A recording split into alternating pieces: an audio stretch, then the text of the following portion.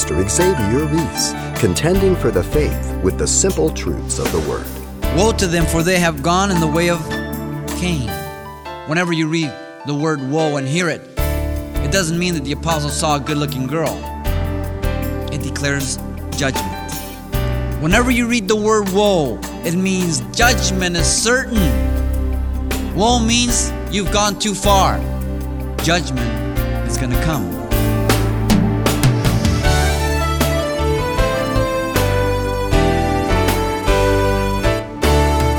Welcome to Simple Truths, the daily half-hour study of God's Word with Xavier Reese, Senior Pastor of Calvary Chapel of Pasadena, California. What is apostasy? Who is apostate? And why does it matter? Jude, in his epistle, puts every generation of God's people on notice of the ease with which Christians and the Christian church embrace unscriptural doctrine. In vivid detail, Jude tells us how to identify apostate teachers. And in a verse-by-verse study, Pastor Xavier begins a list of 16 harmful characteristics to beware of, yet found within the body of Christ. Let's listen. Jude, having chosen 3 Old Testament examples of God's judgment in the past, has assured his readers that God will judge apostates and apostasy. The examples in verse 5 of the people he saved from Egypt, but destroyed because they did not believe. Verse 6, the angels who left their first estate or did not keep their proper domain. And then Sodom and Gomorrah in verse 7. The important thing here is in verses 5, 6, and 7 is that God has judged in the past and He will judge in the future. None will escape His judgment. Many times men can get away with different things within the world, within the church, and it seems like they're pulling the wool over people's eyes. Seems like it's paying off. It seems like they have control of everything.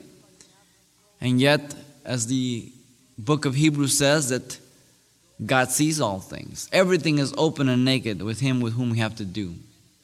Nothing is hid from His sight. David kept quiet for a year, and yet he was miserable for a year. Read some of the Psalms. And it wasn't until he was confronted by Nathan the prophet and his sin was exposed. But yet God knew his sin all along. And so there is nothing that we can hide from God, and God will deal with us in due time. He's in no hurry. Now Jude turns to describe these apostates from verse 8 to verse 16. He says, likewise, also these dreamers defile the flesh, reject authorities, and speak evil of dignitaries. The likewise is a connection to verses 5, 6, and 7. These individuals were dreamers who defiled the flesh, rejected authority, and spoke evil of dignitaries. The reference to dreamers is used to those who come to people and lay the big spiritual trip on them. The Lord told me to tell you. The Lord showed me in a dream. And these individuals seem to always try to impress people and to manipulate people and to overpower people by their sense of spirituality.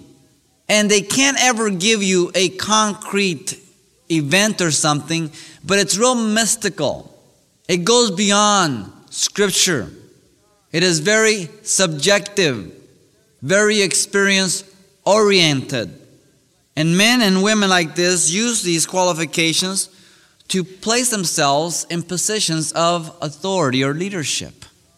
Moses spoke in Deuteronomy chapter 13 that if a dreamer come to you and he tell you a dream and he tries to lead you away from God, then what they were to do was to find out who this individual was, and if in fact after inquiry he was trying to take them away from the worship of Yahweh, they were to kill him. They were to stone him because he was trying to take them away from the living God.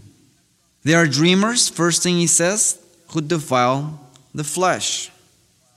So the first characteristic of these apostates is that they're characterized by one who defiles the flesh.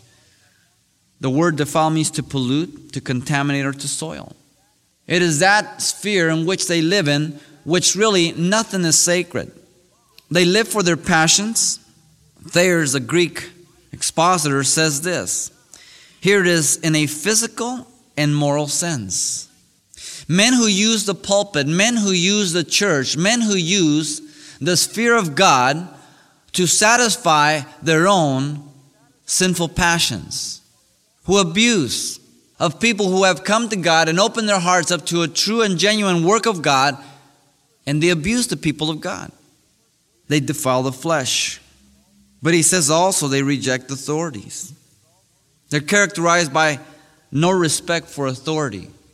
This refers to human or divine. It seems like they want to be an authority in themselves. Have you ever met people like that? Thirdly, he says they are characterized by speaking evil of glorious ones, of dignitaries. That's what the word means. Splendor or brightness, from the word doxa. The doxology, the glory to the Lord at the end. This can mean either to angels or to those in authority. We're just not sure. Some have translated to preeminent ones, which could include one or the other. The following verse speaks of yet Michael the archangel, and maybe this is the inference too, that it includes angels. We're not sure. But they're characterized by speaking evil. The word is blasphemous about glorious ones. Men and women who at times just do not hesitate. They don't even have the fear of God. Now, if you have a complaint against somebody, go to God with it and see what God shows you. And then go back to the person. And if you haven't gone to God and you haven't gone to the person, you have no business going to anybody else. But it seems that God and the person are the last people we go to. We've talked to everybody in the church before we've talked to that person or the Lord about it. And that's not right. We need to be sincere. We need to be honest. We need to be men and women of integrity. Men and women of agape love. And love covers a multitude of sins, the Bible says. The best way to bury a sin is to go right back to the source and take it care of. Take care of it right then and there and leave it there. The second epistle of Peter, just back some books, a couple of books. In chapter 2, verse 12 through 14, Peter says in relationship to these heretics also, but these like brute beasts, made to be caught and destroyed, speak evil of things they do not understand, and will utterly perish in their own corruption, and will receive the wages of unrighteousness as those who count it pleasure to carouse in the daytime. They are spots in your blemishes, carousing in their own deceptions while they feast with you, having eyes full of adultery, and they cannot cease from sin, beguiling unstable souls. They have a heart trained in covetous practices and are accursed children. And yet they are within the church. Jesus says we have to be wise as serpents and gentle as doves, not clumsy as ox. And we need to put on our thinking caps, and we need to make sure that we're fruit inspectors. But you walk in wisdom. You check everything out. I, as a shepherd, and those men who God has placed overseers, we are to oversee the flock in case people come in to deceive you, to rip you off or whatever. But you individually are to protect the body from within itself. Now, my head takes care of a lot of things to protect my body. But my body defends itself in a lot of individual ways. And so the same way with the body of Christ. The shepherd, the elders, the overseers watch over, but the body members look out also and defend and expose and take care of things.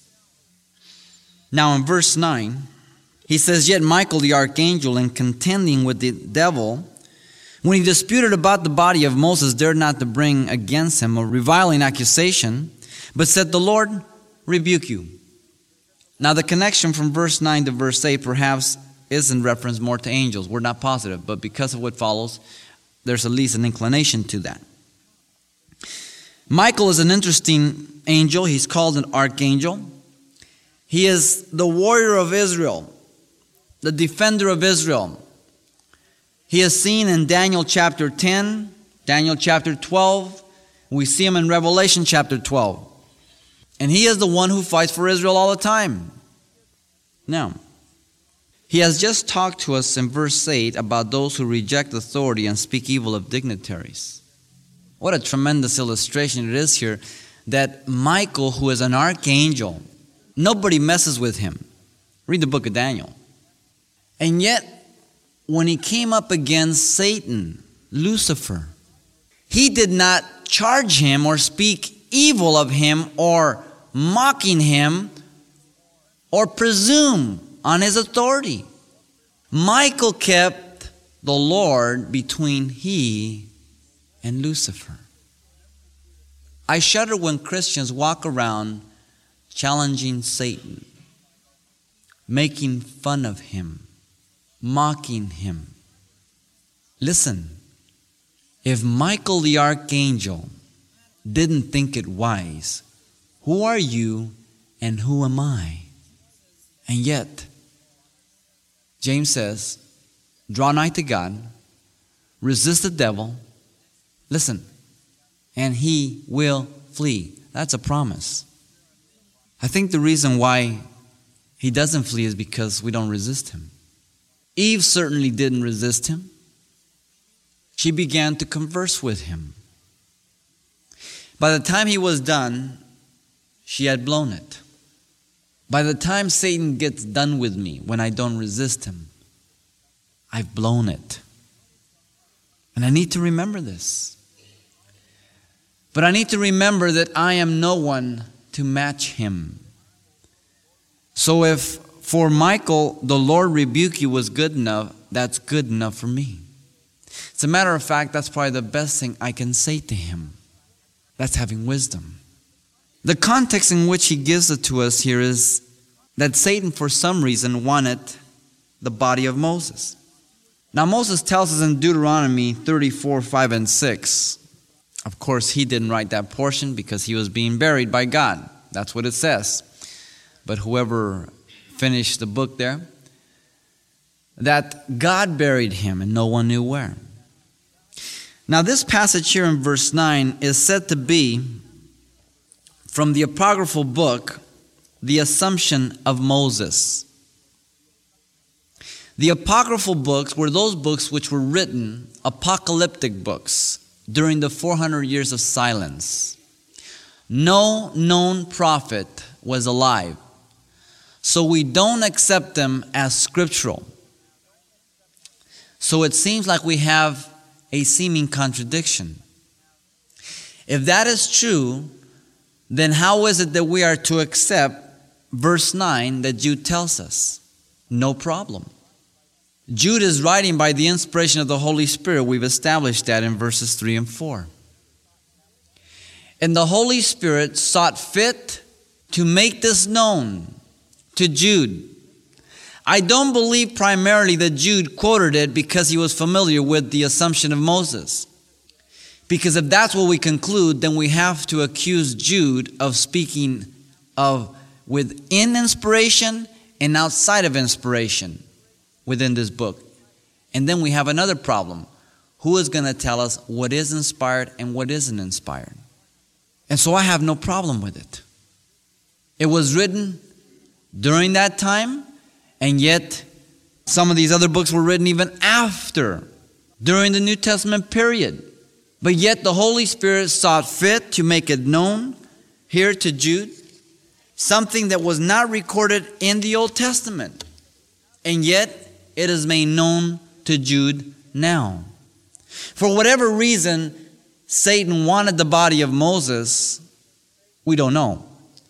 But we can just speculate. We know how fickle the children of Israel were in the wilderness and how idolatrous they were.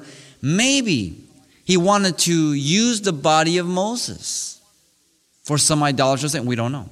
It's speculation. But he rebukes them in the name of the Lord. Verse 10 says, but these speak evil of whatever they do not know. And whatever they know naturally, like brute beasts, in these things they corrupt themselves. The fourth characteristic is that they are characterized by speaking evil about what they do not know. The word is oida, to know intuitively. They speak evil. And whatever they know naturally, like brute beasts, in this thing they corrupt themselves. So the fifth characteristic is they're characterized by corruption of what they do understand, becoming worse than animals. In that which they do understand, they only pollute it, they corrupt it. Why? Because they have only one person in mind above all else, themselves. Study the church history. Study the movements of men who have come in. Some of these guys fall right in line here. Because they don't match up to Scripture at all. Woe to them. Mark that well. Whenever you read the word woe, it isn't warning. Whenever you read the word woe and hear it, it doesn't mean that the apostle saw a good-looking girl. It means judgment is certain. Whenever you read the word woe, it's all over with. It declares judgment. Woe means you've gone too far. Judgment is going to come. Woe to them, for they have gone in the way of Cain. Now another triad. First is Cain.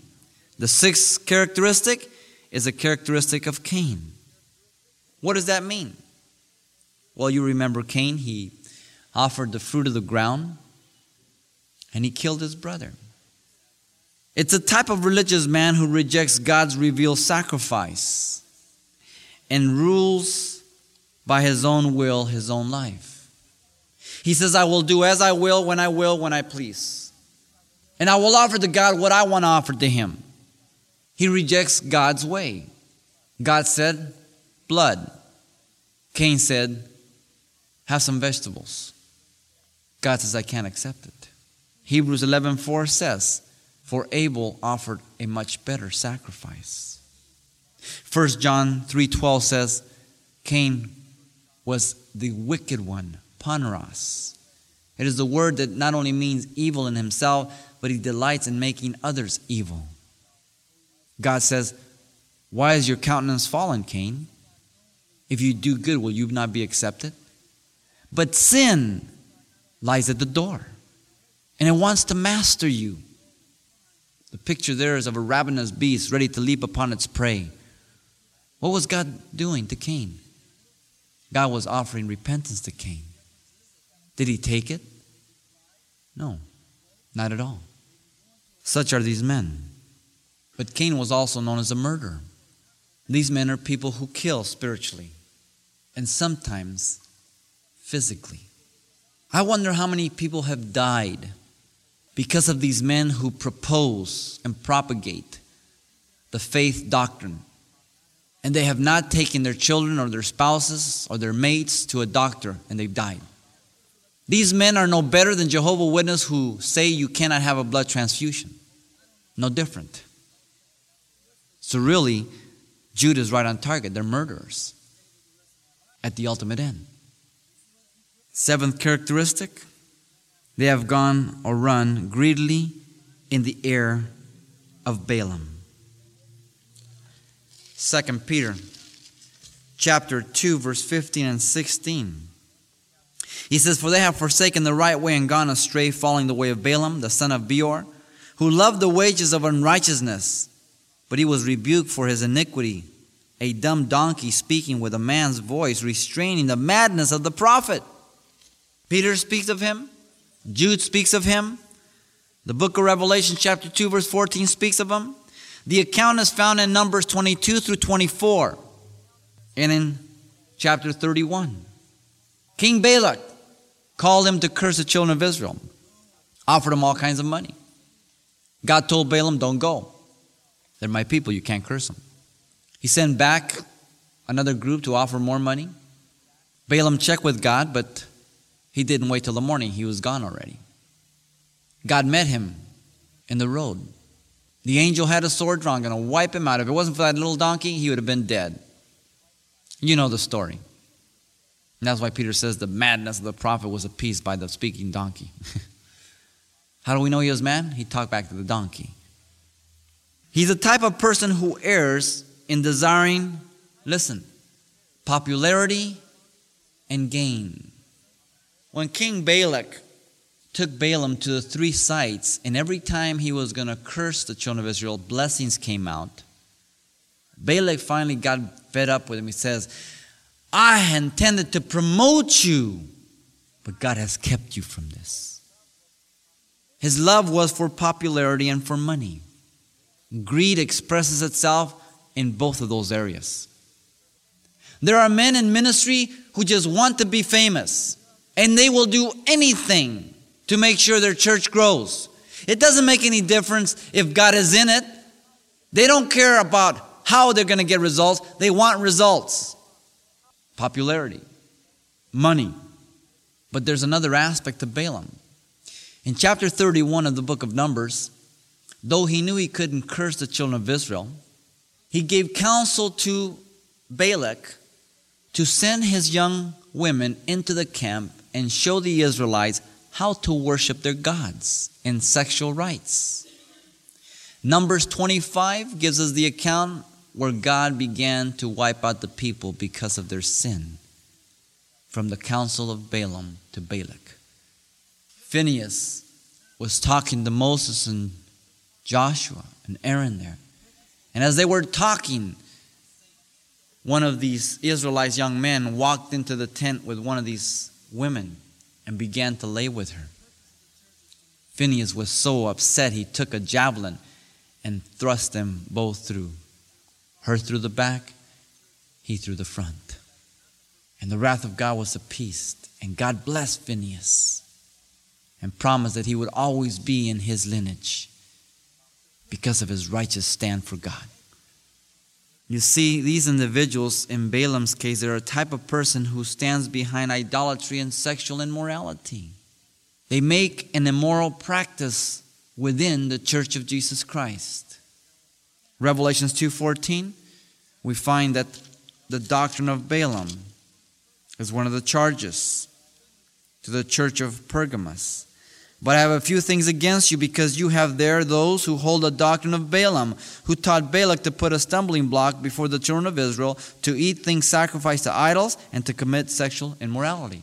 Chapter 31 of Numbers tells us of the account where Balaam was wiped out because of his counsel. It may seem like these people get away, but they don't get away with anything. Jesus said, it would be better for you to tie a millstone around your neck and cast yourself into the sea than to stumble one of these little ones. Jesus was not talking about a little pebble. You ever get to go to Israel and you go across the Sea of Galilee and you go over to Capernaum, you will see some of those grinding mills, of those millstones. Some of them are probably this high, 3 feet high, 4 feet high, probably 2-3 feet thick, and they're stone. If you put one of those babies around your neck and tie it, and you cast it in, you're not going to come up. Jesus said it would be better for you to do that. Loving Jesus, meek and mild. Jesus don't mess around when it comes to people who try to rip off the people of God. Pastor Xavier Reese, taking a serious look at apostasy, just as the Epistle of Jude reveals the serious way God judges those who would attempt to lead astray children he calls his own. Now, you can hear this message again if you like online anytime by selecting today's date at the radio listings link at calvarychapelpasadena.com. And we've had to break only part way through this study, but if your schedule permits you to tune in next time for the conclusion, as always, you can pick up your own personal copy. And the title you want to ask for is simply Jude Part 3. It's available on CD for just $4. That title once again is Jude Part 3. Or simply mention today's date when you write Simple Truths, 2200 East Colorado Boulevard, Pasadena, California, 91107. Or to make your request by phone, call 800-926-1485. Again, that's 800-926-1485.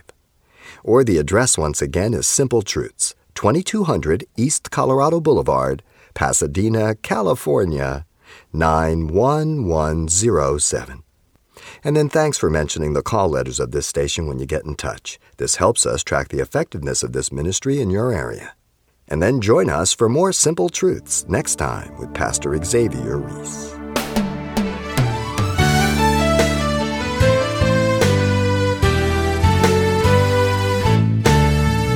Simple Truths with Pastor Xavier Reese, a daily half-hour broadcast, is a radio ministry of Calvary Chapel of Pasadena, California.